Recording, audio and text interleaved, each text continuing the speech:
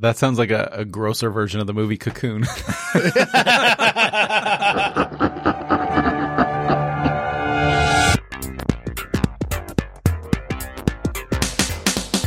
Hello, everyone, and welcome to Irenicast. I'm your host, Jeff, and with me, as always, is my co-host, Alan. Good morning, coming at you.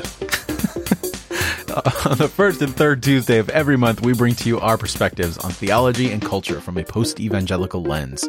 Thank you for joining us for another conversation to provoke your progressive Christian imagination. This week, we are doing the Intersections tour. We've had Bonnie, we've had Casey, and this week joining us in the booth is a guest co-host, Raj Rambob, from our Intersections episode. Raj, welcome to the show. Thank you. What's up, everybody?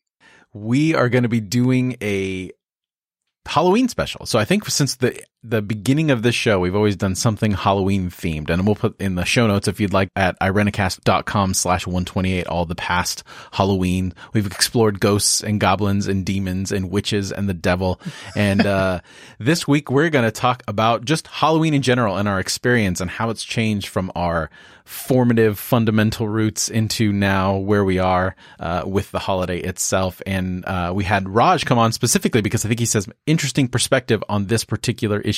He comes from a different evangelical background than myself. So I come from Pentecostalism. Alan comes from more of a traditional conservative Baptist background. And Raj is formerly coming from the Seventh-day Adventist tradition. So we're going to talk a little bit about that. And then for our segment, we're going to bring back an oldie but a goodie called Judging a Book by Its Cover, Halloween horror movie edition. So happy Halloween, everyone, for those of you that celebrate. And so let's get into it. Raj, first of all, give us just a little background on Halloween for you in your former religious context. Yeah, well, as you said, excited to be here. Really honored to be back on the show. Very excited to have you. This is the fourth year of our Halloween, so that's pretty exciting. My first episode as you know, not part of the Intersections crew, but myself, Halloween. It's actually a profound thing. So as Jeff said, I grew up Seventh-day Adventist, which is fundamentalist. It's evangelical and it's sectarian. So it's a triple threat. 3 for 3. And, as a little kid, I remember, as part of an immigrant community. So we were a minority within a minority, so to speak, is how my family would talk about it. We did trick-or-treating.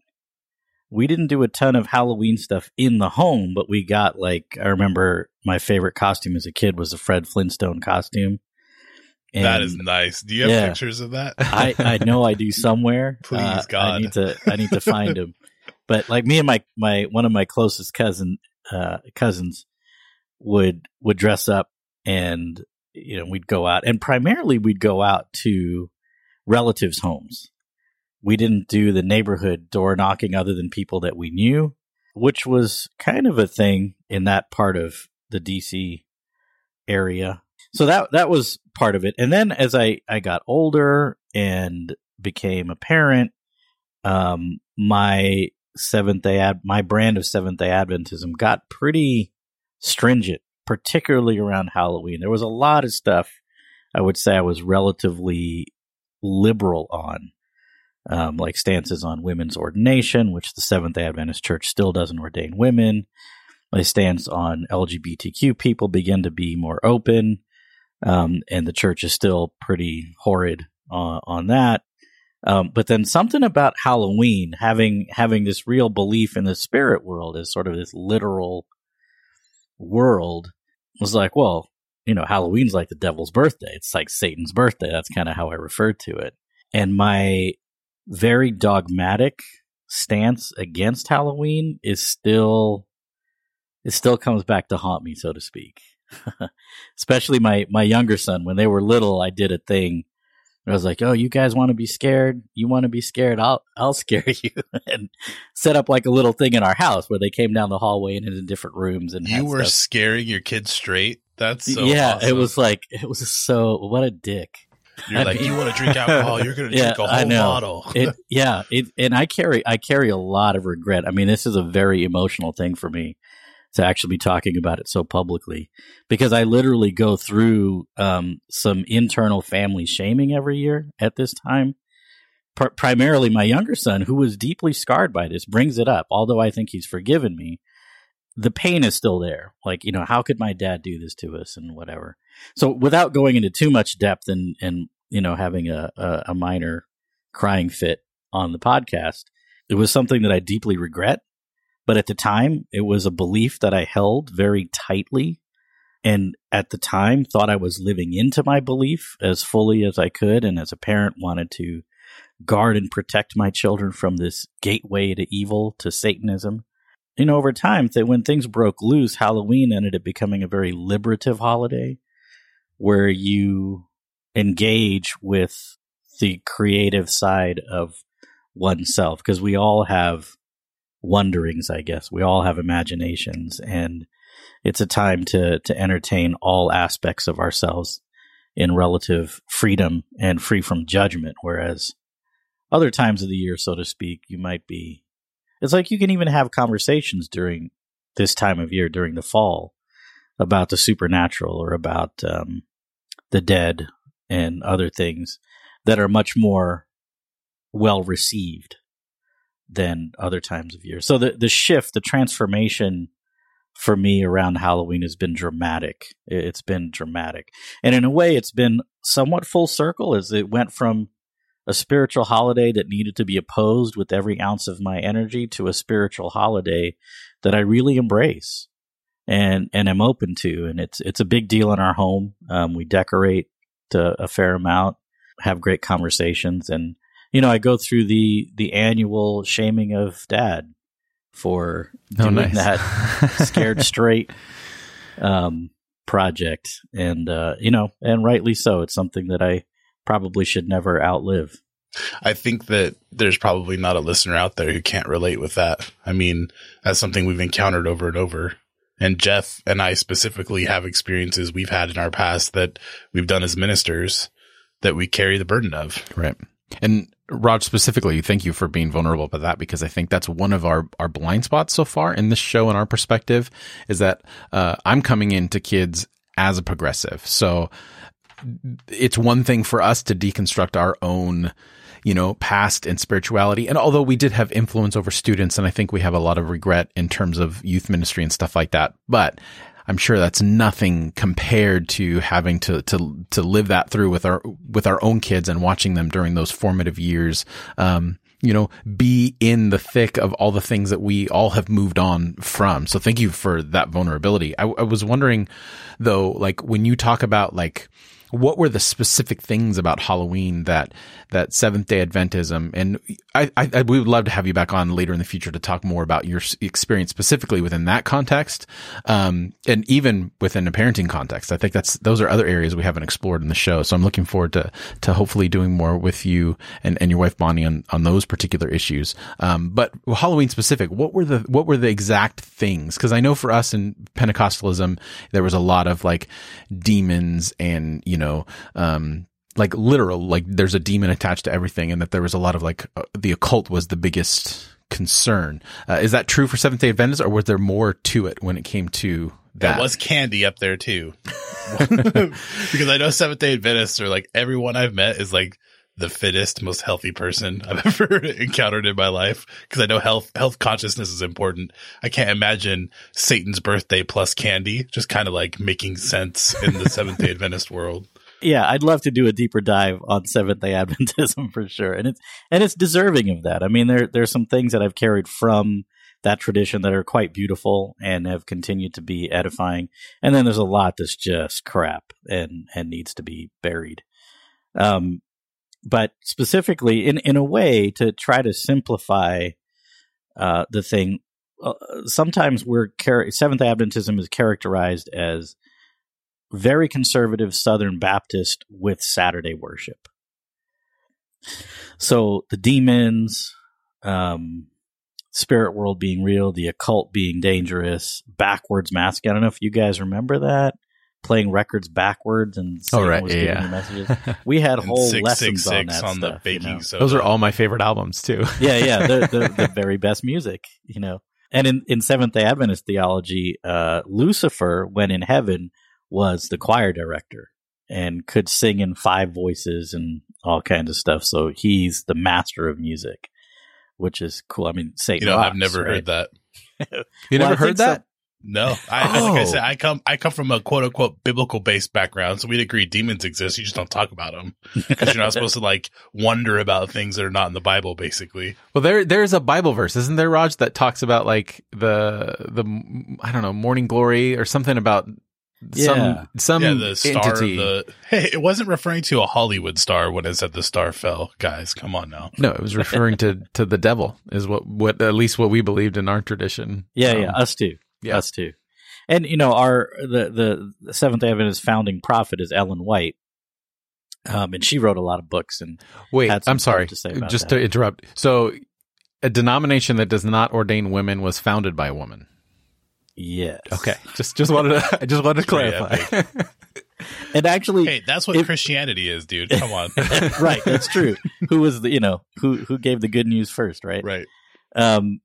Yeah, I have some great stories about actually visiting sites where Ellen White lived and, growing up. So I can't wait for that episode. And you've got to, it really needs to be an episode with both Bonnie and I, because she's got some great stories too. I'm really excited about this episode, particularly because it's an Irish American holiday, like I was telling you guys ahead of time, trying to stake out my ethnic a cultural space. That's what us Irish do, right? It's what us European white males cultures do. It's just Irish. Hey, come on now. The European white males hated Irish people too. Yeah, I watched did you guys see that litmus test for white fragility recently posted? There's like 20 questions and it's like, if you respond yes to any of them, you're dealing with white fragility. And one of them was like, do you really go back to the suffering of your ancestors to be able to like prove that you have a space to speak toward people who are currently experiencing oppression? Then you might be dealing with white fragility. I laughed at it. It's a good barometer. Yeah, I mean, Halloween's even celebrated in America because of the Irish. I mean, they brought it over in the 1800s during the potato famine when my great grandfather was, an orphan or whatever. That's interesting because I don't know if it's just being from California, but it's always been more of a Hispanic influence in aesthetic in my growing up because of Catholicism, right. Which is also within. A lot of times within Pentecostalism, aside from the demon stuff, it was also a Catholic holiday, which, according to a lot of Pentecostals that I grew up with, Catholicism is a cult. Right. Which all that stuff. Even in mine, we weren't charismatic, but we would say my former background would say the Pope was the Antichrist. I don't know if you guys ever heard that. Oh yeah, we heard that. We had proof. Oh, we didn't do an episode on that stuff, on all of our particular eschatologies. Well, what's crazy is I remember the Seventh-day Adventists are pretty savvy when it comes to promotional materials, especially internal promotional materials. I remember a movie that they had how it was universally understood that the Pope was the Antichrist by all Christians. Protestant Christians, and they would show these clips of people from early Christianity in the United States, how they're speaking against the Pope, and then stuff started to shift, and the Pope became a little more, the papacy became a little less problematic to these other religions, these other Christian traditions, and so look how we as Seventh-day Adventists are staying true to the message when these other Christian denominations are falling apart or falling away from the truth. And I remember that making a really huge impression to the detriment of my ability to relate as a normal human being. But I remember it being deeply influential and going, oh, wow, yeah, we are holding true. Look at us. Anti-Catholic sentiment was a massive part of our culture for hundreds of years. Crazy. I mean, JFK was a significant shift. I mean, all the Irish Americans did St. Paddy's Day more than Ireland did because it was kind of a pride event, saying we're Irish and we're proud of that was like a pushing back against power kind of thing. And once JFK became president, it was like, wow, anti-Irish, anti-Catholic sentiment has finally been like kind of resolved. And then, we went on to be white supremacists, but whatever. Well, the Vatican II had a lot to do with that too. Just that Vatican Pope, II. Not T-O, but you're saying T-W-O? Yeah, T-W-O. Yeah. Yeah, Vatican II did. But yeah, I guess, so Halloween started, and we all know this, and Raj, you could probably share this as well, since you're well versed in history and Alan's theology. History lesson. We should have a little chime I have in. to talk about it. I wrote a because I get excited about Halloween. It's my favorite holiday. Just go for it. I said this 4 years ago, but every other holiday, there's stress involved. You think about Thanksgiving, like everybody has to wake up early and start cooking. You have to find the perfect sweaters for everyone and take a little picture with all their hair just right. And at Christmas, you have to buy all these presents and like do all this stuff. Halloween, you could like, put on a bed sheet or just like, actually that sounds bad. You could put on something, whatever, and walk around and knock on people's doors and that's it. Or put out a bowl of candy and like, dude, you never went to a toga party at Halloween? I don't think they had toga parties at Master's College. Probably not. They probably had other kind of white sheet parties, right? Jesus. They didn't at my college either, but the University of Maryland did. They were fun. I can't say anything because I did hear some pretty racist stuff when I was in college. Like, that black theology, because there's things like black theology and feminist theology, the world's so bad. So I did hear some pretty gnarly things. But yeah, so it comes from Celtic roots. Raj, you were saying you appreciate how during this time of year you can talk about the dead a little more freely and have that like connection to the past and things that normally don't fly.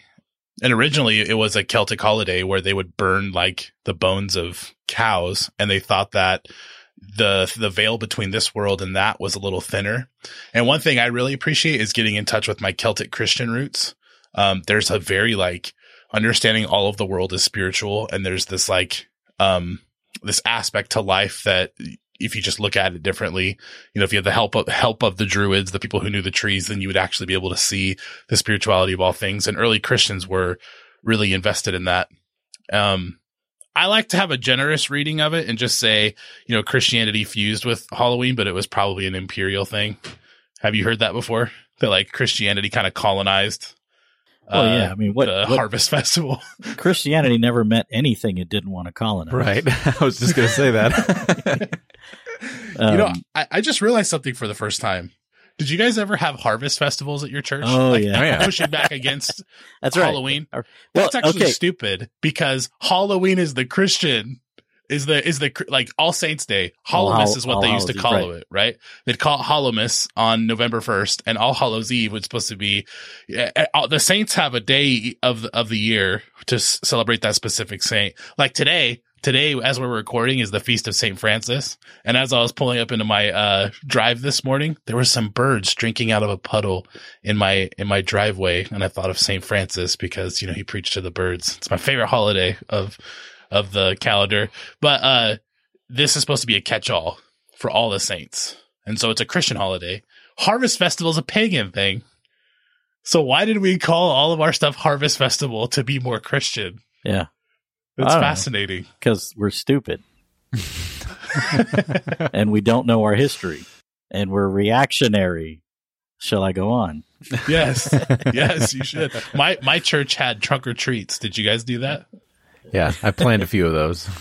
Yeah, it was like, let's not go out and be in our community. Let's make sure that, all of our kids come here to our church so they can go, car to car and not be exposed to the outside world. Well, Bonnie and I used to be educators in the Seventh-day Adventist school system, and something which I think she invented, I'd have to verify this with her, but we, instead of, dressing up was cool. There's nothing wrong with dressing up in costumes, right? So we had a Noah's Ark party. Oh, no. Hey! We had a Noah's Ark party. So kids could dress up as Halloween, as animals or as Noah and his dysfunctional family, and then had like an ark out of cardboard, and they were really fun. I mean, we did manage to have a good time, and then, we had plenty of candy and games and that kind of thing. So Seventh-day Adventism wasn't like abstinent when it came to the day. Like it wasn't like don't participate in anything, but we can still create our own events with some of the same staples like candy and dressing up and stuff. Yeah, I mean, it was just a way to try to figure out how to cope, to reconcile some of the stuff. I can't say that there was a ton of thought put into that, but it's just, our kids want to do something. They see all their friends in the neighborhood doing stuff. So what can we do to be somewhat set apart from the world, but still have a good time so our kids aren't like, screw this when they get old enough. Right. So Raj, what were like the feelings that you had like when Halloween would come? Like what about it like hit you personally in terms of why you felt you needed to be so like stringent about how and what you should and should not participate in when it came to Halloween? That's a great question, and I really want to connect that to then and now, because as Alan pointed out, there is this understanding for those that are connected to what I would consider pagan or neo-pagan type ideas and earth-rootedness, where at this time of year, the veil between the realms is thin. And I think that is something back then that I truly felt and believed. And what was on the other side of the veil was pure evil in my belief system. And now I still think this is a time of year that the veil is thin. I mean, I feel it. Not that you couldn't access the thinness at other times, but that what's on the other side of the veil has so much beauty and so much to offer our current existence, that opportunities to learn, reconnect, forgive, and be forgiven.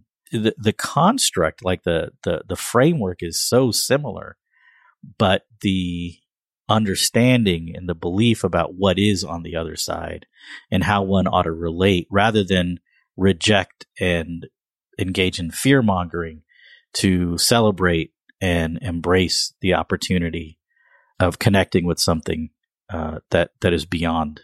I find that particularly beautiful because, for like my family way back, Halloween was a time to reconnect with your dead ancestors. And so, people would set the table, go to bed, and they would expect that their ancestors would come feast in their house. And it was in the early 1900s when they started conflating Halloween with like vandalism. Especially the Irish kids putting on masks and running around and vandalizing people's houses, which they probably did some of that, removing their gates and stuff like that. But rather than it just being something to be scared of, it used to be something to celebrate. And do you feel like in your Christianity, the idea of connecting with ancestors has had kind of a revival for you at all?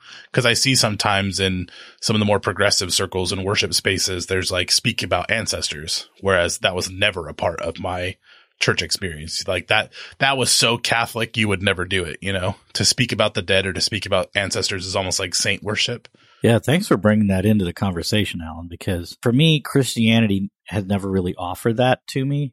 But I think that's because just some internal blockage because of the way I was formed in a particular Christianity. But part of my journey when leaving, after having left fundamentalism, sectarianism, I wanted to reclaim my Indian-ness. In order to do that, you really have to know something about Hinduism and connect with it to some degree. And so found a lot about connecting to my ancestors through Hinduism, and not that I'm a practicing Hindu, but there are elements of Hinduism that I've adopted into my spiritual practice and life and theological structure. And so, I've got Jesus and I've got the goddess in Hinduism that are all part of my, I guess, Trinity. It still managed to stay three. So, maybe 3 plus, right? The Hindu aspect of don't disparage the Trinity around Alan. He'll start a fight. Yeah. Hey, I can believe in the Trinity and allow people to think and feel what they do. Yeah. Pluralism, baby. One thing I really do appreciate is that, like, it used to be I had an imperial idea of Christianity, and after studying the Bible a lot, I realized that the gospel, when it goes into different cultures, has different flavors. It has different things to say to those cultures and in those cultures. And even if you look at the 4 gospels, you'll see very different articulations of what Jesus meant and what Jesus did. And so when I see Christianity going to Ireland in the early 300s, it's like, it's not, it didn't have to go there to tell everybody they're wrong, to tell all of the Celtic traditions that they're absolutely dead wrong. They need to completely convert culturally. So the fact that there is an Irish church that was totally apart from Roman Catholicism for, 1,000 years or whatever, for a really long time. There's a lot to be mined and gained there from the past. And Halloween is one of those things, it's like, this is a cool expression of, if you look at it from without the imperial lens, if you do get back in touch with some of the spirituality of the original Harvest Festival stuff that we can learn from. I feel that it's really interesting hearing both of you speak about Halloween and like how obviously throughout the whole course there's been significance in it, whether it's been a religious tradition or not. And I'm on the other end of the spectrum where Halloween was just a fun holiday where I got candy and got to dress up. And then it got muddied a little bit in my Christian journey because it was connected to stuff that I never fully, like one of the things I never fully bought into. And now to me, like there's no significance to it. Like outside of just, it's fun. There's candy. We have a good time, and I don't have anything other than that attached to it. So it's really fun for me to hear both of your perspectives to see like how many layers there are to just this, from my perspective, just a passing holiday, and how easy at one point in my life it would have been to dismiss both of you and say, you're making too much of it. It's just this. But then to be in a place now where I can be like, oh, that's really interesting. And it actually adds a little bit to my perspective to know that there's more happening around me, even though I'm necessarily not looking beyond the surface of it. You're articulating a shift from fundamentalism to like appreciating pluralism. And I'm right there right now. I'm moving in that direction too, and trying to hear from other traditions. If you feel like Jeff, if Halloween's just been whatever for you, maybe try setting the table for your dead relatives on October, is it 31st or 30th? It's 31st, right? October 31st at night, set the table, make some pancakes because that's what they originally did. Put out some curds. I don't know how you make curds, but I'm sure Jeff knows how to. I do actually. And then, set the table and then go to bed. And then just think about like, how that would affect you. I'd Jeff, much rather Irish? watch Halloween. I think I just took one of those genetic tests or whatever. I have a little bit of Irish, but Everyone's a little Irish. I'm all white. Like you look at my math. That's not like, really a thing. but no, mostly actually Italian and German. Oh, okay. Well, you got some great food to set out. Screw the curds. I know, right? I took that test and it said I was a little bit Polynesian, and then it updated like a year later. I was like 1% Polynesian. Then it updated its metrics and then it went away. And I was like all German and Irish. Like that's basically it. And a little bit of Ashkenazi Jewish, like 2%. But man, I always have to say this every episode. I think this is the fourth time, so I've got to say it. But there was actually a song that went to trick or treating before. And so I have to read it out loud. Kids would say they would actually go to houses and they would extort people for soul cakes. Yeah. I've never heard anyone like actually make them. Did you make them, Raj? Did you guys have like a tradition of no? No, I actually wrote in one of the schools where I was principal, wrote a newsletter article to dissuade families from participating in Halloween explicitly by using the soul cake tradition. Interesting. Gnarly. Kind of couching the soul cakes as an exploitative measure of, basically indulgences, buying your forgiveness. Right. Yeah, basically, kids would say they would pray for dead relatives if you would give them a soul cake. It's so screwed up. And so they would say, soul, an apple or two. Yeah. If you haven't an apple, a pear will do. 1 for Peter, 2 for Paul, 3 for the man who made us all. And if you gave the kids these cakes, they would pray for your dead family. And I think that's pretty cool. I want kids coming and offering to pray for my family. That's awesome. Yeah, that is kind of cool. We should bring that back. I want to connect back to something Rush said. You said you had Noah's Ark parties? Yeah. At our church, we did the Harvest Festival. The houses were spaced out so much that it actually made sense to go to a parking lot and kind of go, car to car, and each trunk would be open and they would decorate it. Sometimes you'd have to reach through something and try to like, you put your hand in a bowl of noodles as if it was like, right. some sort of gross thing to pull out something. candy. Yeah. And you always have that one person handing out toothbrushes or like a potato or something ridiculous. And we were not allowed to come dressed up as anything except something in the Bible, which I think really spoke to our theology. Sure. Nothing outside the Bible, only things from the Bible. And so a lot of kids were like, well, if it's an animal, it was on Noah's Ark. So that was like the catch-all. You could be any animal you wanted. And then you always have that like one or two kids that would come from the neighborhood or a friend who'd have like a Jason mask on or something. And everybody would just like be super pissed at this kid who's just celebrating Halloween. Right. It was like, hey, I heard there was a party. Right. My friend invited like carrying a chainsaw. There's like blood all over his shirt. Right. It's like Jesus the Carpenter 2.0. But people would dress up like the Wall of Jericho. My mom always did like the fruits of the Spirit. She had this like sweatshirt and she'd have like a vine on it and she would have all the fruits, you know. You just get one of those Fruit of the Loom costumes. Yeah, something like. See, back then we had to make our own though. Yeah, I know. Well, did anyone ever get creative? Like they really want to do the blood and guts thing? They just did the crucified Jesus? That would kind of... No, that would be hilarious. Actually, I don't know if that would be hilarious. That'd be scarring. Yeah, you'd so have been disinvited. Actually, I went as my grandma one time. I dressed up as my grandma for school, and I was in like second or third grade, and I thought that it was the greatest trick ever because I thought everyone actually believed I was my grandma. Like my teachers were pretending that I was, and so they were all like playing into that.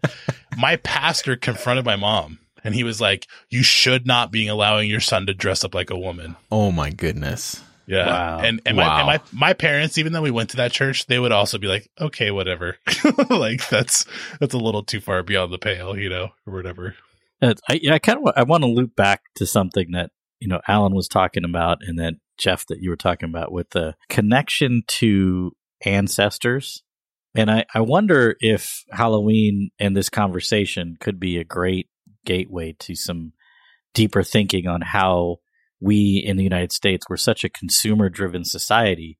Everything's disposable, and we've even turned our sacred holidays into these disposable endeavors, when there are these really amazing opportunities to connect with the past and bring traditions forward, not for the sake of sameness or locking us in, but to be connected to our elders, our ancestors, and family and rootedness. So I'm just wondering, like, does anything, and Alan, you've talked about it a little bit, Jeff, you've talked about it a little bit, but for you guys, is there anything about this time of year that helps you reach back a little bit? Jeff has said multiple times that we're an adolescent culture. If you look at our culture compared to more European ones or just places around the world, we're such a young society that's been kind of thrown together, and we're kind of learning how to grow up, and we're in this like really weird moment. I can't help but feel like if we had some sort of connection to ancestors, like, you know how when you're a teenager, you do this individuation thing and you push back against everything and everyone. And then when you're in your young, early to late 20s, you start reconnecting a little bit with some of the things, some of the more solid things. Maybe we as a society need that to be a little less disposable, to connect more to our roots and ancestors and stuff. I feel that, especially as a white person, to be honest. I mean, like in Raj, you and I have had this conversation a lot. Whiteness has erased my history. Yeah. Not just, it physically erased the history of other people, which is like a million times worse. But the idea that I'm just a white person, I'm not someone who's connected to a history from a particular place, from a particular culture, is actually, I feel like an orphan. My great grandfather was actually an orphan, but just culturally, I feel like it. I'm always a little hesitant when it comes to that kind of stuff. My family situation is complicated. So most of my formative years were trying to create an identity outside and completely separate from my family. And I don't know one whole side of my family. Like, I don't know who my father is. My father doesn't even know I exist. So there's this whole other side that is just, it's one of those areas that I've just avoided. And in fact, only recently, like I said, I did the whole genealogy thing, and I've been messing around on like ancestry.com and learning a little bit about some of the stuff. Cause my grandmother would always talk about our extended family and her parents and all that kind of stuff. And I was always interested in that. And I think I attached a certain part of myself to that, but I wasn't interested in going any deeper because it felt like every time I explored a little bit of my family history, it got a little uglier and messier, and it was just easier for me to be like, well, I'm just going to forge my own path and not look back. So I don't spend I've never spent a lot of time on like my culture. Like I had a friend in high school who was big on like his Irish heritage or whatever. And I guess vicariously through him, I would learn a little bit here and there, but I was never invested into where my ancestors came from or anything like that. I actively try to distance myself from it. Wow. Yeah. Thanks for sharing that. Apologies if I. No, not at all. Not at all. I'm interested in reclaiming that personally, like setting out pictures of, I did a little bit of research on your family, Jeff, and I found I don't know if this is like too personal to talk about, but like probably is. You have my attention. I don't know if it's for the right reason, but we'll see. I discovered on Ancestry, through like some of the research on your family line, there's this really cool photo album from one trip back in like the 1920s where your family, like this Italian family is driving these like almost like Model T cars, and they all look so awesome, and they're like playing in the snow or playing on the beach or something, and they're all dressed up like amazing, 1920s outfits. And I was like, there's this really precious thing that kind of was out there, and discovering that was kind of amazing, the aunts and uncles. And yeah, I've seen a lot of pictures. My uncle does a lot of work with that. So he even made a book for me recently. So I think now that I have kids, I have engaged more than I ever have. So, that I'm sure that'll change, just because I don't want my kids to grow up like I did, embarrassed, and not in like the natural, I'm a teenager, I'm too cool for my parents kind of embarrassment, but really like,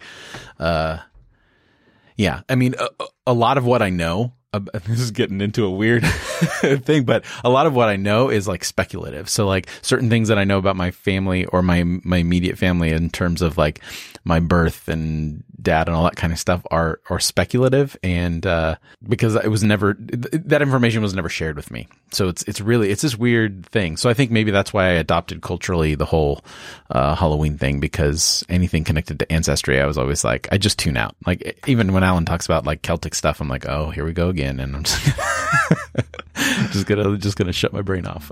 But yeah, I mean, that's a good question, because I think it's interesting how we find it connected to everything. And what's really interesting is that I admire that. When I teach about the Hebrew scriptures, particularly about like around Passover, I always like really try to highlight this idea of how they really viewed themselves as part of this overall history. So even like the verbiage that they would use is like, we were delivered out of Egypt, like they were actually there, like generations and generations later, and how I loved that. I still love that. But for some reason, there's a disconnect in my personal practice in terms of wanting to be a part of my family's story. I don't know. Anyway, this just got into a therapy session, so let's. I feel like no, that makes perfect sense, Jeff. It does, and I was going to say it's not just family for me. It's not just ancestry. I feel like everybody's child in general, because I was raised by like 50 people. In our church we call everybody mom and dad. Mama this and papa this or whatever, and kind of like we'd be disciplined by them in their houses too. And so I've recently reconnected with like spiritual ancestors. I don't know if you've experienced any of this, Raj, but I was given like a little like coloring book almost, but it was just like it was kind of like poster cards of like 5 or 6, or 7 people from the past. Like Teresa of Avila was one, St. Francis was another. And it had one of the ministers in our area had gone through and drawn these really elaborate things that you could color while thinking about these characters and their lives and things, and kind of meditating on them during their feast days as a calendar. And I was actually holding them and looking at them, like St. Patrick was one, Teresa of Avila was one. And I'm like, in what sense am I connected to these people? Am I allowed to connect to these people? Am I allowed to learn from them? Am I allowed to look at them like I would like a mom or a dad, like someone that's really close to my heart that I'm living in the spirit of? And goddamn, all of the texts of the Bible are written in the spirit of other people. Like you have stuff in the New Testament written in the spirit of Paul, that's not actually from him, but they're writing in the vein of Paul as if they would be. And you're not forging something. You're just joining the vein that still exists of that person's experience and life force. And so it's like, what sense can we live into these heroes of the past and these people that we connect to? Maybe Halloween is for that. Yeah. No, I think it's certainly, Halloween is a huge invitation to that for sure. in order to do that very thing, to connect with ancestors and other saints who've gone on before, for me, the road had to be through Hinduism and a study and embrace of some Hindu ideology and practice to get to that. And it's been great. And it's, in a way, it's been something that's been there in my family all along. It just got co-opted by Western missionary stuff. Extricating it from that grasp of colonialism has been a process and continues to be a process. That's another episode right there. Oh, yeah. Talking about that. I mean, for us, that's just a theory, right? Like, it's not something that has affected our everyday life for the most part. So kind of as we wrap up the conversation, any final thoughts in terms of like Halloween or things you want to share and kind of, I guess, settling into that place of where we are now and how we approach it? Yeah. Well, I actually have kind of a fun list that I threw together about some things, just observations that I love about Halloween today. Beyond the, these are more superficial, but maybe not. But like one is we have dogs in my family, and I've seen this with other people, but I'm very critical of folks who dress up their animals at any other time of year. Any other time. Any other time. No It's sweater like, vests for their your cat. puppy does not want to be in that stupid sweater vest. They hate it. Can't you see that? But yeah, you can like dress up your animal. See the shame on their face. Yeah, you dress up your animal and everyone's like, cool outfit or cool dye job. We have a white dog and we will sometimes dye her in food coloring. And everyone's like, hey, right on. And we give ourselves and one another permission to let the inner weirdo loose. And you can just kind of do strange things. And people are like, cool, it's Halloween. That alone makes it a sacred holiday. Yeah, absolutely. And then, like you were talking about, Alan, like everyone's welcome to the party. If there's a Halloween party going on, I mean, you just, whatever, come on in. All the weirdos are allowed. And, it's kind of going to this other realm. Even the dead get to participate. There's like this invitation to the multiple dimensions. And Can we stick with that before you move on to your next one? Yeah. I think the scariness of hospitality Ooh. is what Halloween is about for me. Nice. It's darker. People are dressed up. Everybody's opening their front doors. People you would never in their lives ever open their front door to their neighbors. And some of those neighbors, their doors are closed and their lights are off. And that's a little bit scary too. Like, do I go up there? Do I knock? Do I not? That whole thing is a very prescient conversation for our society that we never get to have. Hospitality is scary. And hospitality is the central part of my personal theology. When I wrote my ordination paper, like, I believe divine hospitality is what the gospel is.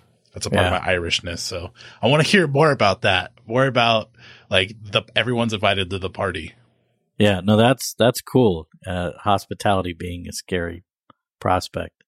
Going on with the list, it's a totally voluntary holiday. If people are like, I'm not really into Halloween, you judge them a little bit secretly, but it's not that it's not that big of a deal. And no pressure to buy gifts. You're not like, oh my God, what do I get so-and-so? And no one's offended that you didn't get him a gift. No one's let down or hurt or disappointed. It's just like, hey, you showed up. Cool, right on. And then this one is kind of one of my favorites, is that kids get to talk to strangers. We're so like jacked up and fear-based today. And sometimes rightfully so. Yeah, it's important to exercise, caution and prudence. I love kids. I've worked with young kids, and I don't look like somebody who's supposed to love kids, other than my own. Can I say that's really freaking sad? That's just the concept of you look like someone that shouldn't love kids. Like that's right. That sucks. It's just something that I know is kind of there. And like, I'd be at the grocery store and there's a mom or a dad or grandparent pushing a kid in the cart, and like the kid's looking at me and I'm like, hey, how are you? Or whatever. Or a kid talks to me or says something. It's just I'm always on guard with having to be like, whereas, Halloween, you can talk about a costume or, and it's not that big of a deal. There's both strangers. This sounds weird, but strangers get to talk to kids and kids get to talk to strangers. I think that's awesome. That are different. Being so sheltered in my background from people who are different than me. That's cool. Yeah. Maybe we could do better and be a little more proactive around that. Not to let down our guard against people that are out there to cause harm. Most people are just looking to relate, looking to be seen and make a connection. Right. Well, Alan, any thoughts before we move on to our segment? Raj nailed it. I think for me, it was the hospitality thing. Hospitality. I feel like we just planned next year's Halloween episode, hospitality and Halloween. Anyway. Candy corn controversy. Don't tell me about 2019. I can't. You can't even think that far ahead. It's almost 2020, man. All right. Well, let us know what you think. You can add your voice to this particular conversation by commenting in the show notes at irenicast.com/128. Also in the show notes, you'll find relevant links and a complete list of all the ways you can like, follow, and contact the show. That's irenicast.com/128. Even let us know if you're a dresser-upper, what you're going to dress up for Halloween. What about you, gentlemen? Do you have any plans? Jeff, I want to say, Jeff, you've never dressed up for Halloween since I've known you, for the most part, but you did recently, and you killed it. Absolutely. Last year was the first time I had dressed up since I was 10 years old for Halloween, because I got too cool for that, and I didn't want to do it. But last year, I did it. For what, 12 years now? 13 years? 13, something and I've like never that. seen you dress up. Yeah, but last year... I did. I killed it. I dressed up as Negan from The Walking Dead, and it was a pretty awesome his costume. Bat and everything. It was so good. Nice. I want to dress up as Thanos. I've been hanging out with. That's a good one. But yeah, this lady that I've been hanging out with has children, and they called me Thanos a few times because they saw the Avengers movie. You know, your beard gives you that chin, does. The Thanos chin. If I segment it like his lines, I could totally do it. So sometimes I'll pick them up and say, "I've sacrificed everything." So maybe get the gauntlet and work on your snaps. Oh yeah. Spoilers, by the way. Oh, yeah, hey, how dare you? I mean, if someone doesn't know that yet, then they haven't been online. Raj, what about you? You have a costume? You know, this year I'm going to be traveling on Halloween. Bonnie and I are taking that week off. We will be visiting my brother and parents up in Oregon. And on Halloween Day, we're actually going to be flying down to Southern California because she and I are going to hang out in Disneyland for a few days. So you'll fun. Dress up as tourists. We will dress up as tourists, which looks a lot like when I'm not at work, pretty much all the time. And maybe just go to dinner on Halloween night down in SoCal and then hit Disney for the next few days. Sounds good. So, you know what you should do is you should just go a few miles the other direction and do Not Scary Farm, because it's super fun. Yeah. And there's a lot of it's my favorite amusement park Halloween thing. It's the best. Flippin' scary. Don't they chase you and stuff? When we lived down there, I was like, holy crap, this is really scary. Oh yeah, because they're not bound. Like if you go to Magic Mountain or you go somewhere else, they're bound by their intellectual properties because they own they're part of the Warner Brothers studio, so it's all DC, all that kind of stuff. But Knott's Berry Farm, they just can be as creative as they want with how they do all their. Oh, it's great. You should do it. I don't know about paying people to chase me. Feels kind of weird. It's awesome. It seems like it'd be really scary. Oh yeah, I was a youth pastor down in that area, and we take kids there all the time for Halloween, and they would freak out. They wouldn't want to go through it's my favorite thing. In our house, our tradition is we always sneak around corners and scare each other. So it's to me, it's the funniest thing. And one of my daughters, particularly when anyone gets scared, she just belly laughs every time. She cannot just stop. She thinks it's the funniest thing in the world. And you could see it in her eyes when you scare her. She gets this exhilaration, awesome. Oh, I got scared. I can't wait to do it back. And it's wonderful. All right. Well, anyway, on the other side of the music, let's play a round of judging a book by its cover. This will be fun.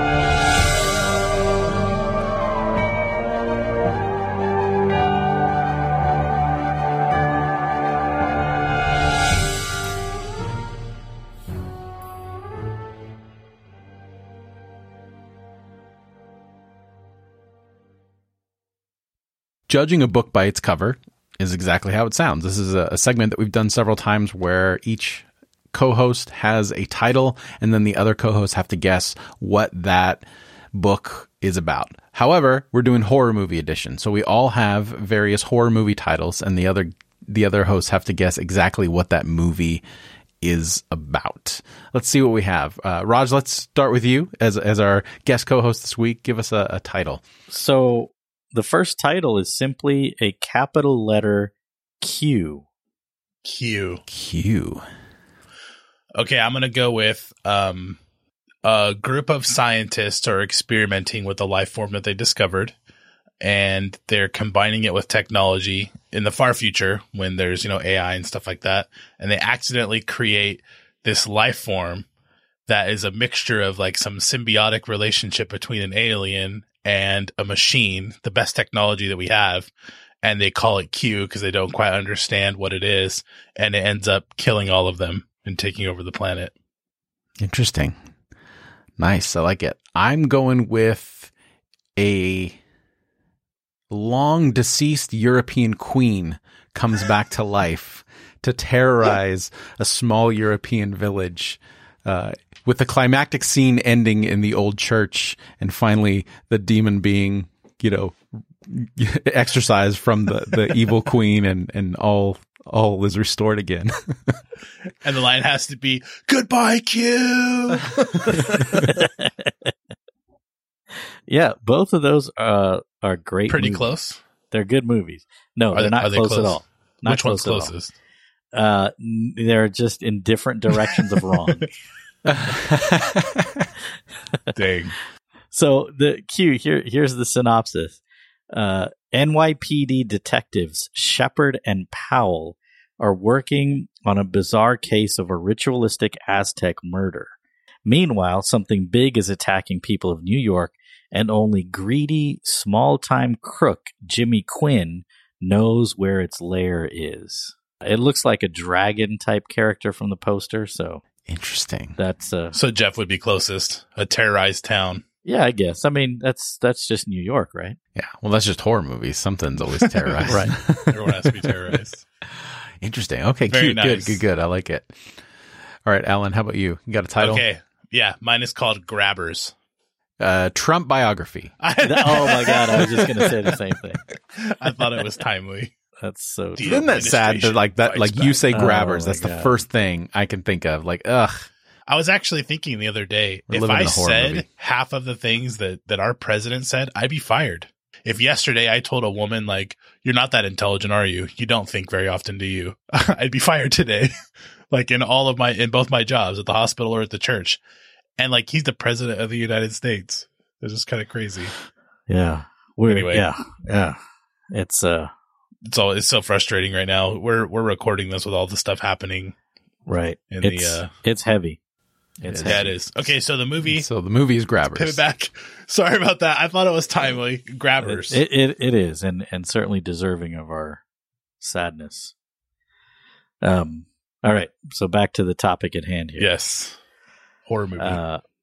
So I'm going to guess Grabbers is some sort of a strange underworld entity, like subterranean entity that reaches up and grabs unsuspecting teenagers while they're up to mischief. Nice. It's a horror movie trope right there. Stick with the trope. You're almost always going to be right. Okay. The teenagers. So let's say Grabbers. I'm going to try to think a little bit outside of the horror movie trope box. Let's see. Grabbers. It's a film about demon-possessed children who, instead of going door to door and grabbing candy, they're grabbing people from their homes and stealing them, all leading up to a large ritualistic killing with all of them. But then one of the kids from the neighborhood is the hero, and he saves the day. Very nice. A la Stranger Things kind of deal. That's what I was thinking along. Well, I'm going with an Irish theme. Both of the movies I picked are Irish horror films because I feel like Halloween Nice. being an Irish American, and this one is particularly Irish. So Garda O'Shea, he's an alcoholic. Oh, nice. Is married to this scientist who's been assigned to a temporary duty on a remote Irish island, and he hates it because he wants to hang out at his bar, but he goes with his romantic interest. And she's studying all these whale corpses, and they discover that there's these these beings, these blood-sucking tentacled aliens from various sizes that come out of a ball of green light from the ocean are attacking this Irish island.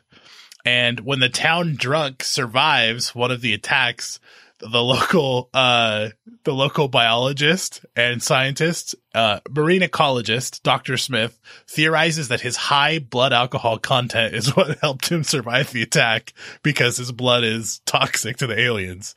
So in the movie, the entire town gets drunk except for our hero Garda, who is this alcoholic. He offers to stay sober while the whole town gets drunk to fight off these aliens. And so they all drink at the pub. And they win. And in the artwork for Grabbers at the top, like the little things, someone says, God. Funny, gory, and with some feckin' good CGI. Like nice. A good Irish. What year was that made? 2012. Oh my goodness. So it's current.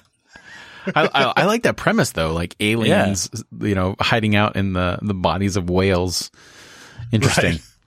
All right, Jeff, are you up? Yes. Or is it okay? All right. So my title is The Cat O' Tales. You want to go, Raj? No, go ahead. Okay. There's this hospital where there's some hauntings happening in different rooms, and there's these CAT scan machines. They keep ordering new ones, but somehow something goes mysteriously wrong and kills the people inside of the CAT scan machines.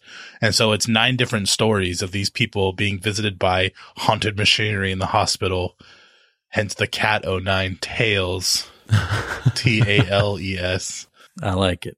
Yeah. Like it. All right. Here's another one. At the edge of a murky marsh lays a grove of cat o' nine tails. This marsh is notorious as a skinny dipping spot for a nearby retirement community where the elderly who find a newly found sexual liberation meet up for random escapades and one by one begin disappearing while exiting the marsh. Wow, that sounds like a grosser version of the movie Cocoon. Oh, that's good. I haven't seen that movie in so long. Oh my God. That's where they go into the pool and there's like the aliens that take them in the cocoon and take them away. Both are great answers, but neither of them are correct. Here's the synopsis. A newspaper reporter and a retired blind journalist try to solve a series of killings connected to a pharmaceutical company's experimental top-secret research projects, and in so doing, both become targets of the killer who has an extra chromosome. Interesting. So this was 1971. Obviously, there wasn't a lot of understanding of genetics back then. Right. We hadn't completed the that big genome project? So I'm not exactly sure where the cat o' nine tails comes into that. I think maybe the extra chromosome was a cat chromosome, maybe? Maybe. I don't know. I like my movie better. I do too. I like yours too. I would watch that. All right, Raj, you got another title for us? Yep. Okay.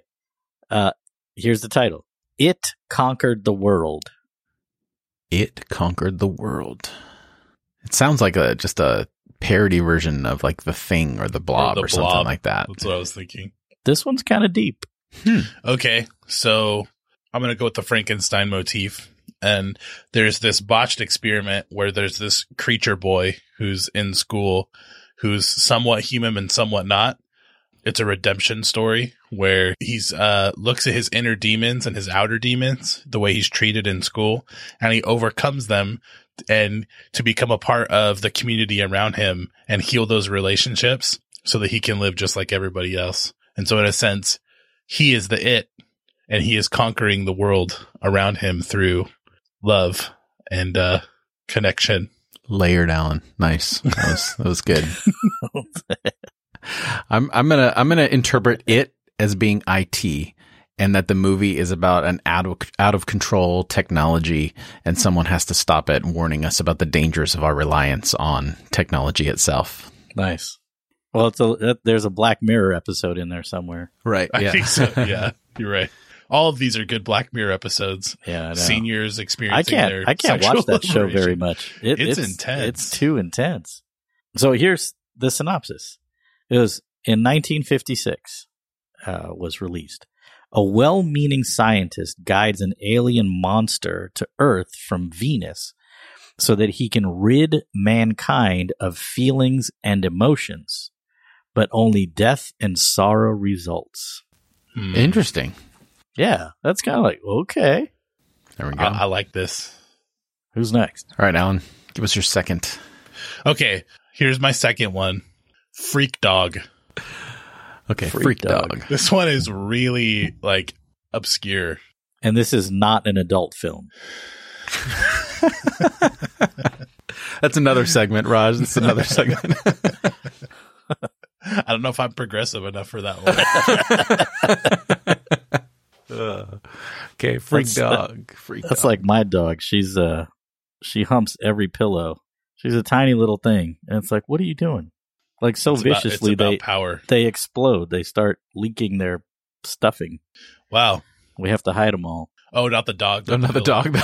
I really... No, we have to hide the pillows when she's around. It's like, what are you doing? She's like the sweetest little thing. That pillow didn't hurt you.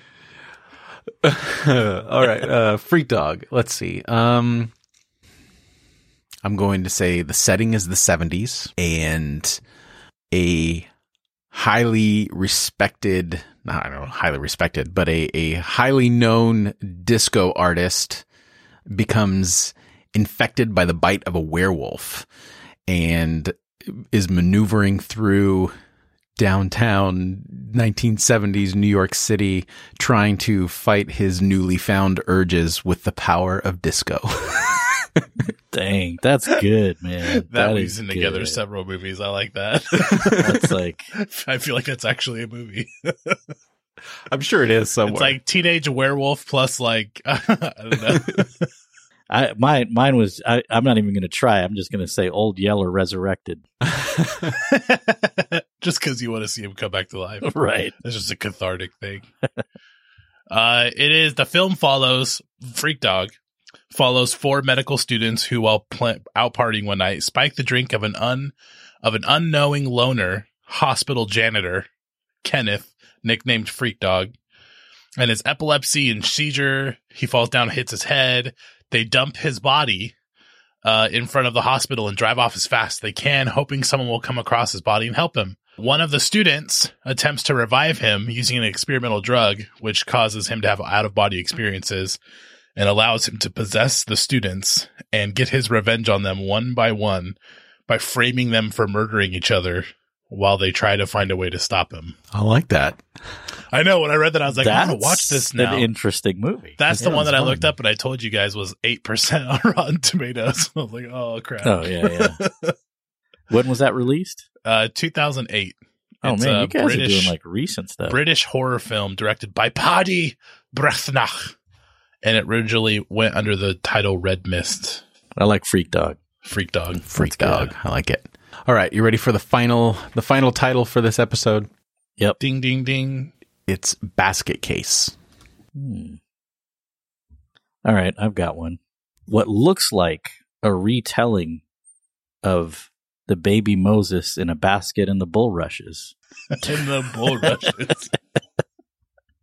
Turns out to be a disguise for an alien embedded in the flesh of a baby and ends up terrorizing ancient Egypt.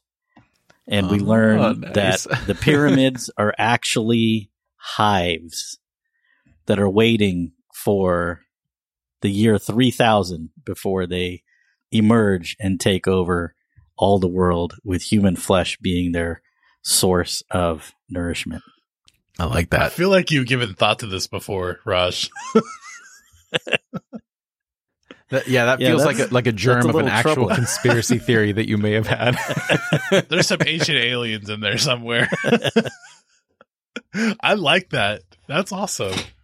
I'm going to go with there is an unpaid intern at an office who is just given all the paperwork from everybody in the whole office.